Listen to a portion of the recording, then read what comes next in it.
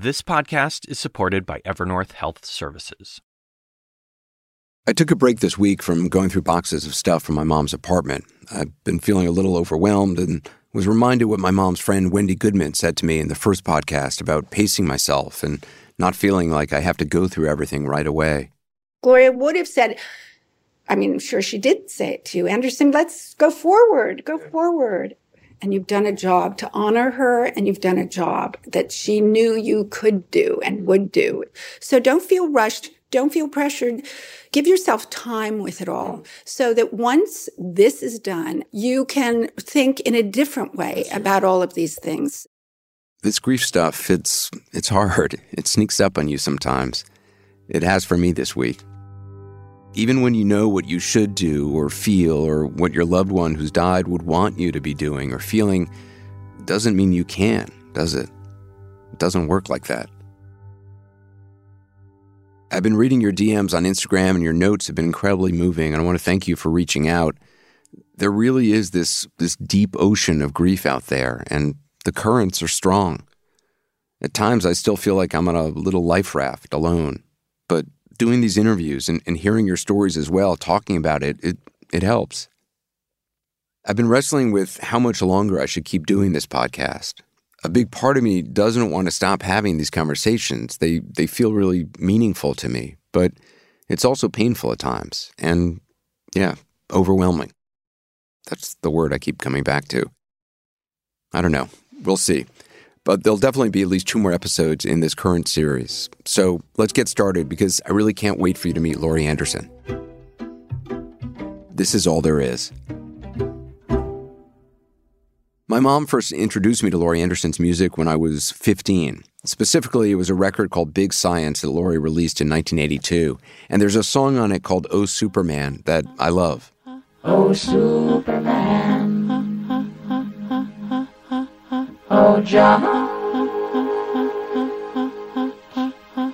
oh Mom and Dad, Mom and Dad.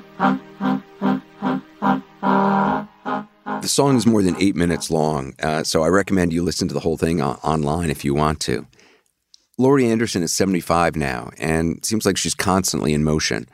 Her work it's hard to describe. She's an artist, but she works in a lot of different ways. She's a composer who's won a Grammy for a chamber music album about Hurricane Sandy. She plays these strangely wonderful violins of her own design, and she tells stories in songs and words, on stages and films, on canvases, and in virtual reality. She just had a big exhibition at the Smithsonian's Hirshhorn Museum in Washington, D.C. Laurie was partners with rock legend Lou Reed for 21 years, the last 8 of them as husband and wife. She says, hey, babe, take a walk on the wild side. Said, hey, honey, take a walk on the wild side. Walk on the Wild Side was just one of the many songs that Lou Reed wrote in his long career. He was 71 when he died from liver disease in 2013. Laurie also experienced the death of her beloved dog, Lola Bell, and in 2015 made a moving and fascinating film about life and loss called Heart of a Dog. But finally, I saw it. The connection between love and death. And that the purpose of death is the release of love. Laurie Anderson, thank you so much for being here. It's great to be here. As you know, I love you, and I think you are for... I love you too. So here we are. Your husband, Lou Reed, died in 2013. Yeah, almost 10 years ago. And you live in the apartment that you still that you share together. Yes.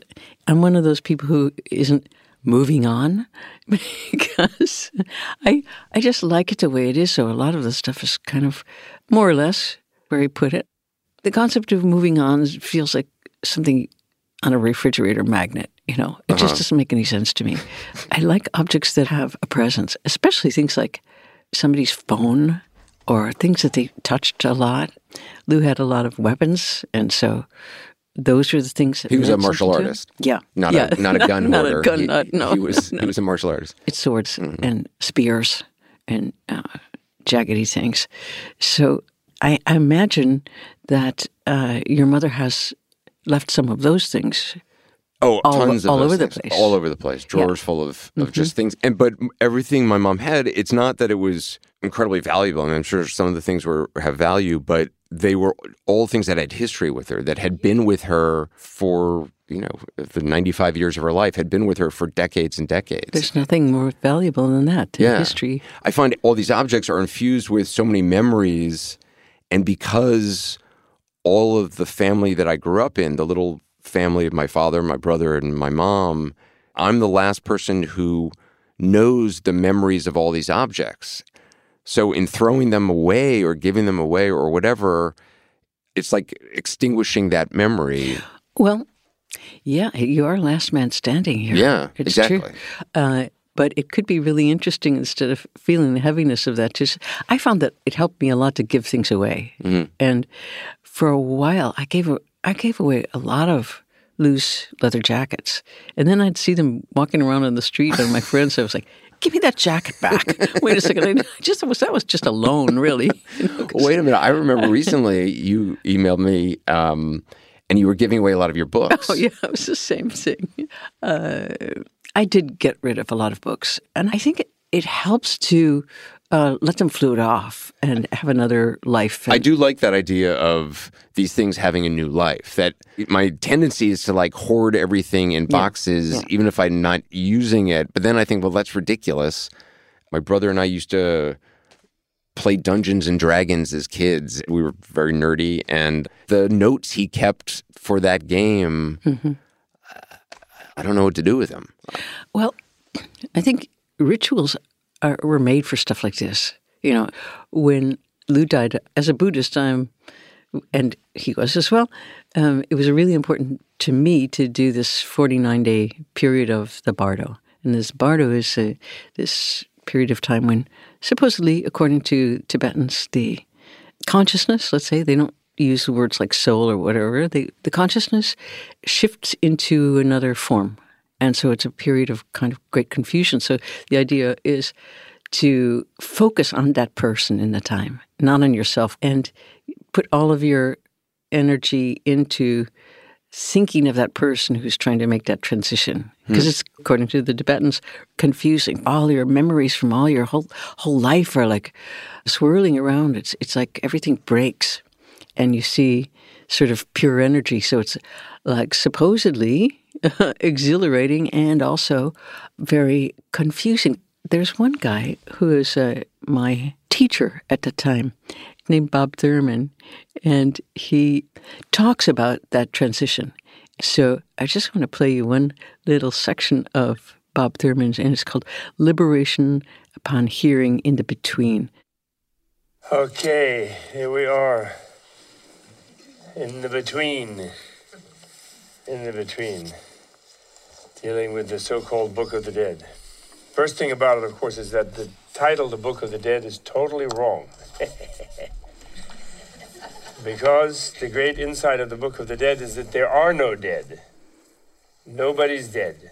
And there are no dead people. There's no such thing. It's like, who's in the door? Nobody's in the door. But you're either in this room or in that room. The door is just, is like a line, it has no width. So nobody can ever be in it.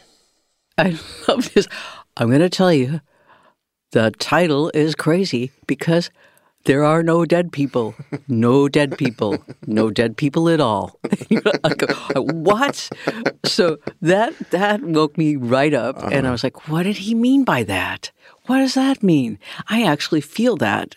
I feel you do feel that. Oh, yes, I feel that. That line is not, doesn't not exist. I mean, it exists as a line. It's just an abstraction. Do you feel Lou Reed is dead? I feel those kinds of definitions are no longer so clear for me, dead, not dead. One of the things that this teaching is about is like that we are in a kind of dream state now that we're trying to wake up from. That rings a bell for me because some of the happiest, craziest moments of my life I realize are sort of outside of time, and I feel connected to things and people, dead and alive, plants, fish, whatever, That sounds stars. It sounds confusing, but it also sounds wonderful. Well, it's kind of hard to describe this, but for the last, especially 10 years, Since Lou died. Yeah. So for me, that was the first really intimate death because my parents had died, but it was different, you know. It was like our partner dying it was a whole new thing for me. You said of Lou's death, I've never seen an expression as full of wonder as Lou's as he died. His hands were doing the water-flowing 21 form of Tai Chi. His eyes were wide open. I was holding in my arms the person I loved the most in the world and talking to him as he died. His heart stopped. He wasn't afraid. I'd gotten to walk with him to the end of the world. Life, so beautiful, painful, and dazzling, does not get better than that. And death, I believe that the purpose of death is the release of love. I do kind of remember writing that. I do remember feeling it. What does that mean, that the purpose of death is the release of love? Because you said that also in your film about your dog, Lolabelle, who died. You said death is so often about regret or guilt. Or guilt. Why didn't I call her? Why didn't I say that? Or it's more about you than the person who died. But finally, I saw it. The connection between love and death. And that the purpose of death is the release of love. Yeah.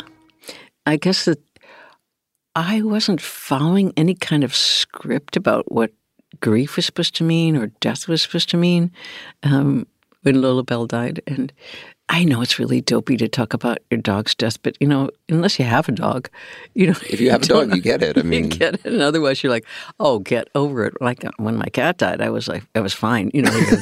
you know. So Lolabelle, her death was I felt an unexpected happiness, and I expected to feel like, oh my gosh, he's dead. Is someone all the pain and but no, I tried to feel what I was really feeling as opposed to what, you know, grief was supposed to mean. And happiness is the feeling that came to you. It was almost unbearable happiness. Oh, happiness. I mean, this freedom. Like, whoa. You mean that she was out of pain? I don't know, out of pain, but or just. It was a delirious sense of freedom, like as if something exploded. Same with Lou. Freedom for her, for Lolabelle. Everyone. Just freedom, pure freedom, like the way you see a movie about love and it's not the person in love in the film. You're also in love too with that, you know, and you just... It ignites a feeling within you when you see a film about love. The whole thing is like you get confused with the main character and you think, oh, you know, it's just like waking up from a film and you've been sort of like paralyzed with... You've lost yourself. You're looking for your coat. You're going, where's my coat? What's my name?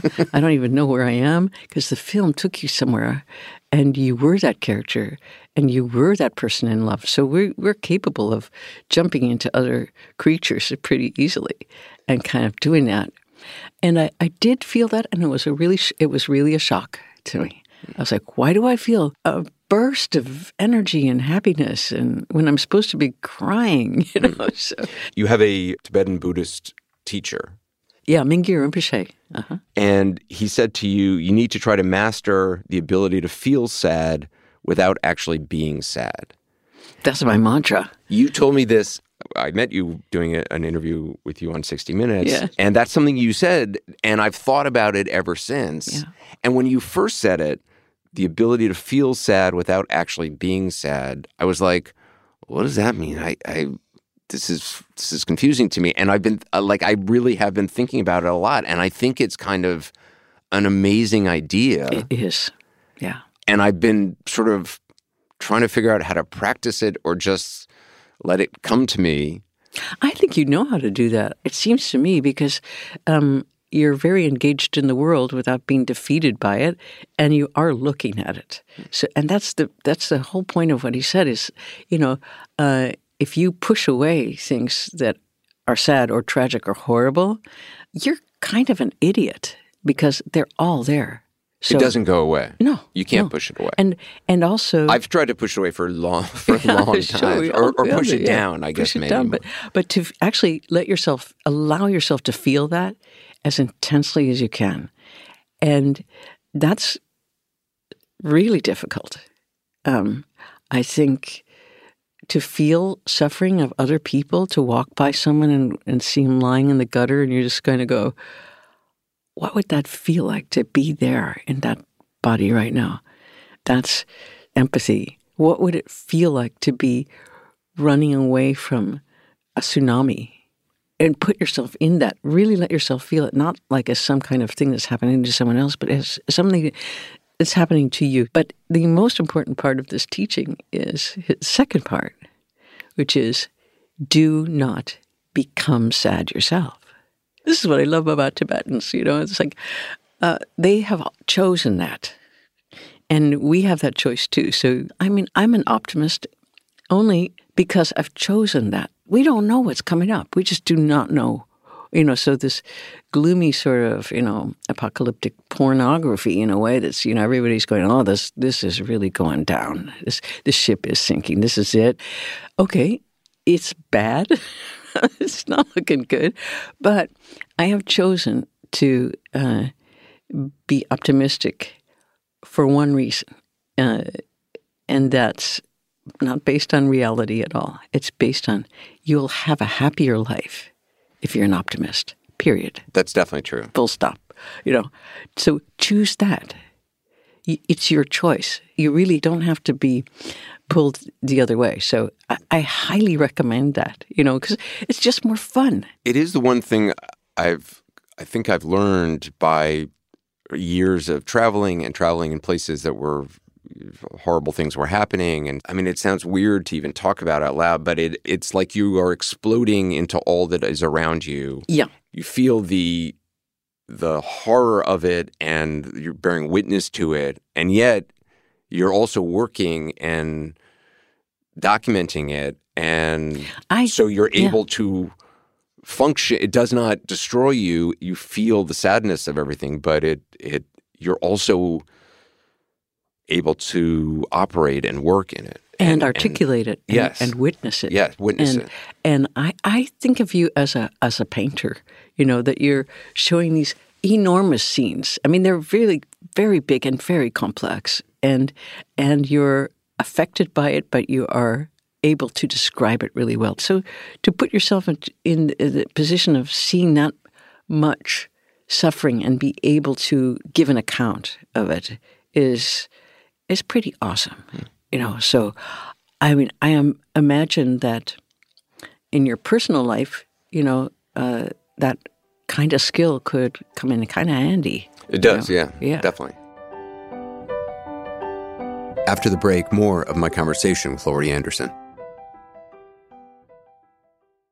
All There Is with Anderson Cooper is supported by Evernorth Health Services. Grief is a human experience. Shouldn't the care we receive feel human too? That's why Evernorth Behavioral Health ensures all members have access to live, specialized support anytime, in person or virtually, with a 100% follow-up commitment to make sure that they get the help that they need. So no matter what stage of grief your employees may be in, there's always a person ready to listen. Stressful times can lead many to bottle up complex feelings, especially at work. 59% of those suffering say nothing. This can have unexpected and serious mental and physical health implications. And with Evernorth's data-driven risk monitoring tools, they can help spot challenges early and step in to guide individuals to care before they undergo any more suffering.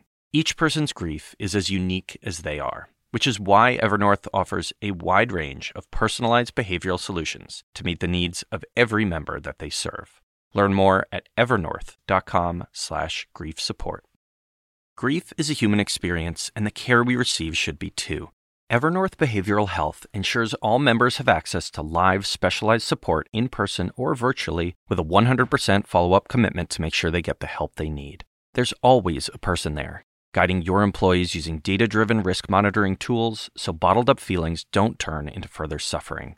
With Evernorth's wide range of behavioral solutions, care can be personalized, simple, and more accessible. Learn more at evernorth.com/grief support. So what are you going to do with these things, do you think, of your mother's? So I'm not exactly sure. First of all, I'm interested in just going through them and kind of discovering all these things about my mom. Like all the things, I knew my mom extraordinarily well, but to actually see the mountain of, my mom did not have much of a concept of money and saving. And when she had money, she spent it. And when she didn't have it, she spent it. And and so I found decades of bills, and I've thought of almost papering the walls with them in some nice. strange way. I love a room papered with bills. That's a really great like idea. Old Christian Dior bills from the 1950s. That would be a fantastic room. I do like the idea of shrines, and we do have a lot of shrines in this country. It's just a nice thing to do for somebody that you love, to make a place where their sort of spirit is. Yeah. Well, that's one of the things that you are doing. Obviously, it's a different way, but you have created with a university in Australia an AI program, an artificial intelligence program. You give them everything you've ever said or sung or written, and also everything that Lou Reed ever said, sung, or written, and they put it into a supercomputer, and you now can open up your laptop and write a question to Lou Reed. Or I'm not under the illusion that I'm collaborating with my dead husband. This is not a Ouija board, the supercomputer. This is style. This is like Lou had a certain style of writing, and now with AI, you can use their vocabulary, their images, and you can have the algorithms that make these associations for you. You can also collaborate with yourself. Just think if just your email were put into a supercomputer, and you would have a fairly good picture of how you react to certain things, what your thoughts are, what your associations are, how you compare things, how you analyze them, how you feel about them. So if you have that in a giant database of all of the ways that you react, then when you write something, it wouldn't just be on that certain day. You would be collaborating with your whole self of bad days, good days, great days, sad days, and it could be very interesting. It's a big expanded mind. When we did this for 60 Minutes, I gave you a photo of my son Sebastian, who had just been born, and you put it into the program, and immediately out came a poem, an AI Lou Reed poem, essentially, of the photo. Exactly, yeah. And I just found it extraordinary, and it made me suddenly think, well, my God, people could do that with their dead father or brother or mother and have a dialogue, such as it is, with the AI version of their loved one. Yeah. After I interviewed you a couple months later, I talked to a guy who runs a very serious AI organization. He was like, we've done this with people, and in many cases, it took them to a very dark place because it was people who were grieving and so missing the person that they ended up sort of staying at home a lot, just I could see communing with this, this what should I traces do now? of their I miss you so much, and it staying at home, first of all, is a mistake. It's why so many of these songs, love songs, are like, twang a twang twang, I'm sitting in a room, missing, I wish I could find someone to love me. Well, put your guitar down, walk out the door, and stop writing songs about that, And I'm not saying, like, you shouldn't cry. I mean, who am I to say that? We're all so different. Every single person's death is different. But do you cry about?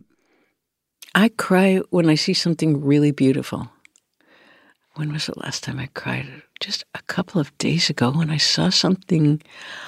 Oh no, it's funny. I cried when I heard a song that Lou wrote that we're just putting out again. It's sung in the voice of a little girl. An old maid, an old maid, an old maid I'd be. And this is Lou singing as a little girl, and singing also about I don't want to be somebody's widow. And I'm like, who is this? What is he singing about? Where did this come from? What kind of ghost wrote this? We're all ghosts of our later selves, as you kind of suddenly see when you look back at your own self from many, many years ago and go, who is that person?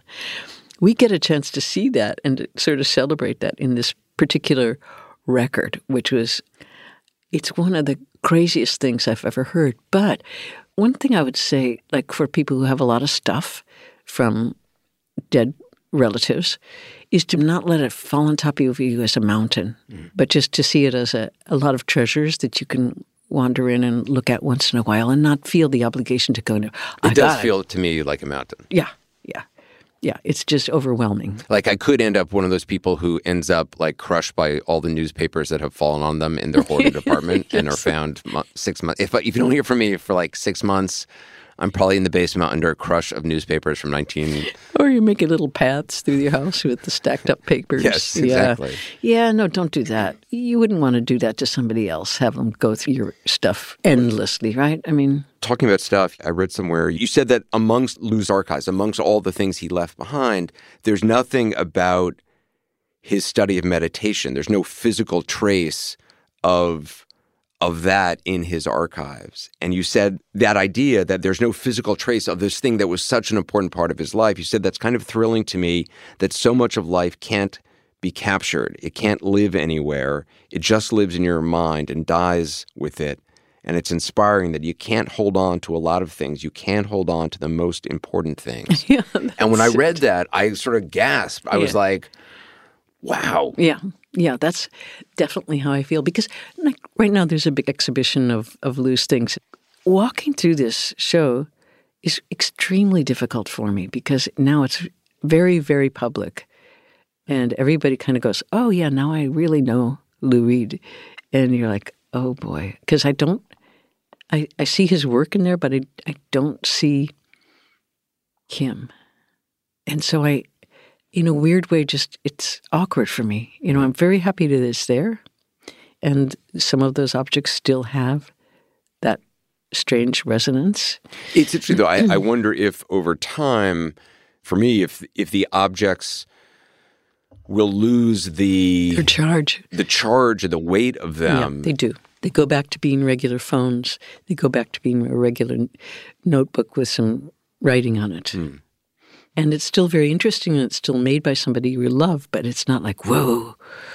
And I suppose that's a good thing because otherwise we'd live in such a highly charged world of everyone who's ever lived here. It would be unbearable. Yeah, exactly. So you have to just let it go off on a breeze. My latest thought is maybe I'll just sort of photograph all these things, these piles of bills, and put them into a book or something that's for me and, the people who are still alive who knew my mom and loved her. And I think it's really worth doing those kinds of things. That's not going to capture the whole person, but nothing can. So that's okay. I made a violin out of my dog's ashes. Wait, what? Yeah, it was not a playable violin, but it's a clay violin and made of her ashes and clay. I love that because, again, with ashes, too, it's what do you do? What do you do with those things? Yeah, I love that. I think people turn into other things. They turn into music sometimes. They turn into sometimes a hobby. I think I was mentioning once when I was coming into Prague that I saw, Václav Havel International Airport. And Havel was a friend of ours, and I thought, how did he turn into an airport? Well, people do. They turn into other things. They turn into ideas. Sometimes their idea is the name of a whole philosophy. They turn into love, of like, oh, wow, I loved my grandma, and so much, she was so sweet, and then that love is inside you. So that's it. That's the monument of that person. And that's enough. It's a lot. Well, one of the things that you said that really struck me, and again, I've also been thinking about it a lot. You said that when you tell a story too many times, every time you tell it, you forget it more. Yeah. And some of the other folks we've talked to talk about the stories that we tell ourselves, and that you can actually change the story you tell yourself. You don't have to get stuck in the narrative that you have been telling yourself. I feel like I've been telling myself this narrative of my life and the death of my dad early on and my brother and what that means to me. And I realize I can change that story. Yeah. And as I grow and age, I can view the story differently. And there's a real power in that. Yeah. It is very important to realize that you can get stuck in what I was referring to as your script. I'm the person who does that, and that gets reinforced sometimes by other people who go, you're the person who does that sort of thing. We're much more free than that. So I think to free yourself from your own stories is exhilarating. Okay, let's say I have no story, or I'm just bored with repeating the same dreary thing about who I think I am or who other people say I am, I wonder if one can do that with loss and grief. You can definitely change it, but I think more important than that is to see how you really feel. Forget the story and the narrative. Go farther back into yourself and go, how do I actually feel about this? And then out of that will probably come another story, or maybe not. Or maybe you'll think, maybe I won't articulate this into some prefab story. I'll just try to feel it. Well, it's like when you were saying when your dog Lolabelle died, realizing you felt this happiness. Yeah. I didn't expect to feel happy. Everyone's going, oh, you're going to be crying. You're going to you'll never want another dog. It wasn't like that at all. So you got another dog. Yeah, I did get another dog.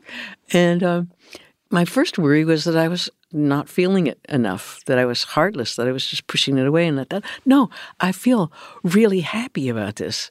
I feel like just everything I see is so resonant and beautiful. It was a kind of euphoric situation. It was weird. I was walking in a love cloud for 5 years, and now I can invoke that again. I can find how things are luminous and they're not what I think they are. 5 years was the time. My first 5 years of being a widow and grieving, and I got to do all of these things for Lou and celebrate his life. And at the same time, his death was partly mine, as it is when a loved one dies, part of you dies with that person.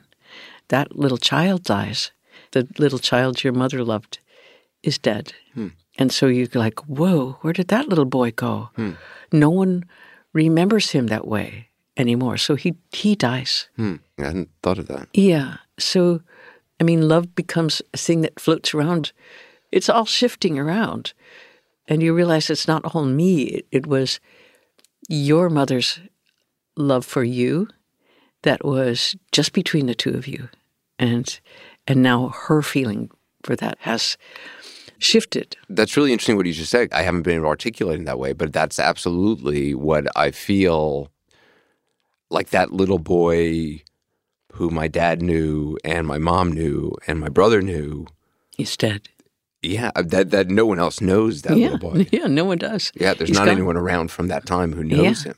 So you experience your own death in that way because we've changed so many times in our lives, that we have to kind of remember that that's a really important emotional part of experiencing that.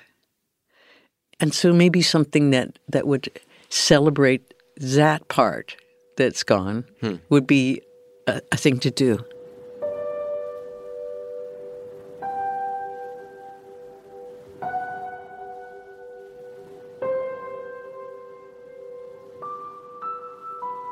For you, being awake, being aware, that seems to be I don't know if it's the most important thing. It is. It is. It is, absolutely. Being awake, being aware. Absolutely, yeah.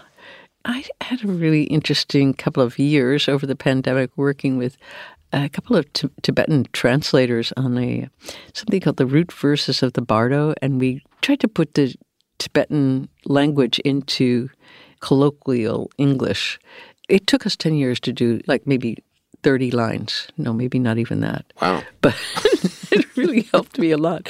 But it really does involve death. So it's instructions in everyday English about what to do when you die. Because I think grief is also really very much about your own death and what is that going to be and how is it going to work. So it goes, listen, now when you see that death can come at any time, don't be lazy. There's no time to lose. Learn, reflect, and meditate without distraction. You'll see that everything is the Buddha. Now at last, you're a human being. Don't get lost. That's the sort of colloquial translation of Tibetan. Yeah. And by saying, like, recognize that you're the Buddha is kind of essential to this. You're the one in charge of all of this. It's you. You know, you're not reporting to some Mr. Big up there who's calculating what you did good and what you did bad and kind of your punishment or your reward. There is nobody there doing that, according to the Buddhists. It is your consciousness that this is about.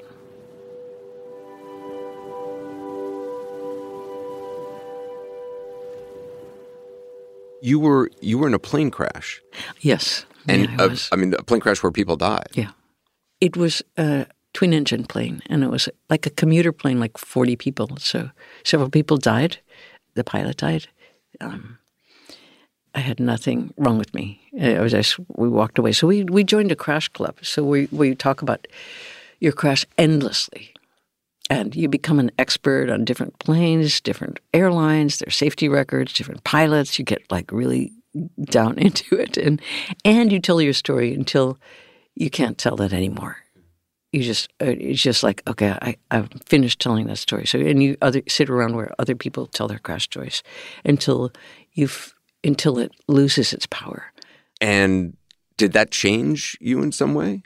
What happened to me was sleep came in, and I had to, every flight that I took for maybe 3 years after that, I would put a note in my pocket, and it would say, please wake me up when we get there. Because when I get on the flight, and I had to get on the flight the next day after that crash, I would barely stay awake to get to the seat. Get to the seat. Wow, I would just fall asleep before I even got the seat belt on. I would just, my mind goes, you're not here. You're not seeing this. You're safe. Don't worry. You know, it's not happening. You're safe asleep.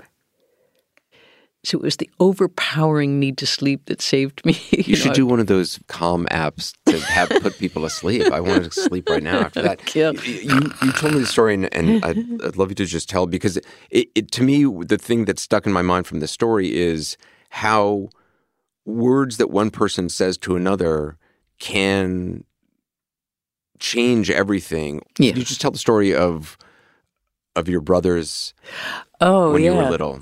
Okay, so as second of 8 kids, my job was to take care of the little ones. And I especially loved taking care of my twins. You had twin brothers? Yeah, and they had their own language. They were like special little They had their own beings. language? They did, yeah. And they didn't speak English until they were, I don't know, 5 or something. I mean, they communicated with each other in their own language. Yeah, I find that fascinating. Do you remember what it sounded like? Yeah, it sounded like biblical names. Like they would have songs like Meshach, Gejah, Abednego.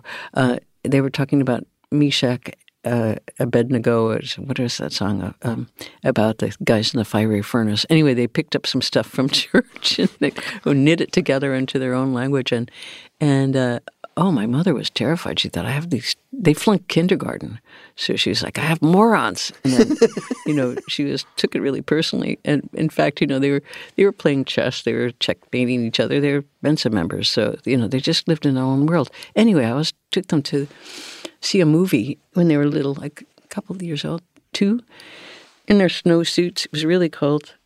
We saw the movie, and I was taking them home. And you were 8 years old. Yeah, I was 8. And you took 2-year-olds to see a movie. Yeah, okay. And parked them. It was a different world. It was a safer, sweeter world in the Midwest. And you could just roll your little brothers around. And we lived next to a lake, so it was frozen. It was winter. I was taking them across the lake. I thought, I'm going to take them to this island so they can see the moon, because the moon is so beautiful. So I was pushing the stroller to the island. I almost got there, and then I heard this, the ice cracked.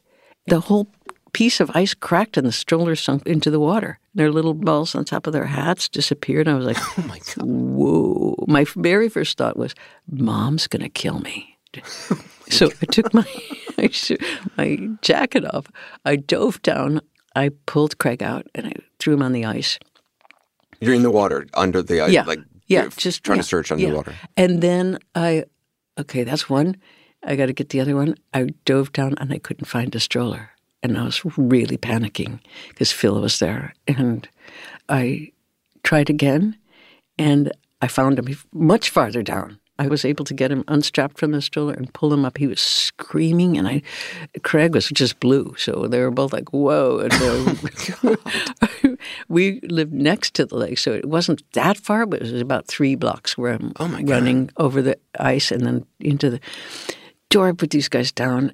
My mother looked at them, and I told her what had happened, and I'm waiting for this, like, you almost killed your brothers. Like, I would have expected her to be screaming or Are something. you out of your mind? You know, you would like, it's so dangerous there. And instead she said, you know, I didn't know you were such a great swimmer and such a good diver. And I was like, I kind of froze because I thought of all the things that she could have said. It literally changed my life to be thanked for something like that. I mean, I did do my best, and she saw that, actually. Her making you the hero of the story changed your life. It did. It did. I thought, I can do things. Somebody just recognized that. I can do things. And this person gave me the benefit of the doubt, you know, and gave me so much in that one sentence.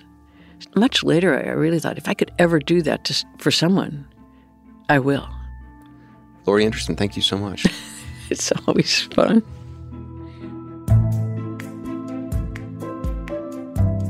Next week, I speak with poet, writer, mother of 2, Elizabeth Alexander, about the sudden death of her husband, Fikre, 10 years ago. She talks about raising kids without him and her experience holding her husband at the end. And it took me powerfully by surprise to be having this profoundly spiritual experience where I knew when his soul was there and I knew when his soul was gone, and it was palpable. One more thing. I mentioned at the start of the podcast that I've received a lot of really poignant and powerful messages from many of you on Instagram. I'd love to try and incorporate some of your thoughts about loss and grief into one of the next 2 podcasts. My producers have set up a voicemail box where you can leave a brief message. Perhaps there's something that you've learned or something that's been helpful to you in dealing with loss that you think would help others if they heard it. I can't promise you that it'll make it into a podcast, but if you'd like to try, you can call and leave your message at 631-657-8379. That's 631-657-8379. Again, I can't promise that it's going to get in the podcast, but I'd love to hear your thoughts and anything you think might help others. All There Is with Anderson Cooper is a production of CNN Audio. Our producers are Laurie Gallaretta and Rachel Cohn. Sonia Tan, Audrey Horwitz, and Charis Satchel are our associate producers. Felicia Patinkin is the supervising producer and showrunner. Our technical director is Dan Dzula, artwork designed by Nicole Pesaru and Jameis Androst. With support from Charlie Moore, Jessica Ciancimino, Chip Graybo, Steve Keel, Anissa Gray, Francisco Monroy, Tamika Balance-Kalasny, Lindsay Abrams, Megan Marcus, Alex McCall, and Lisa Namaro.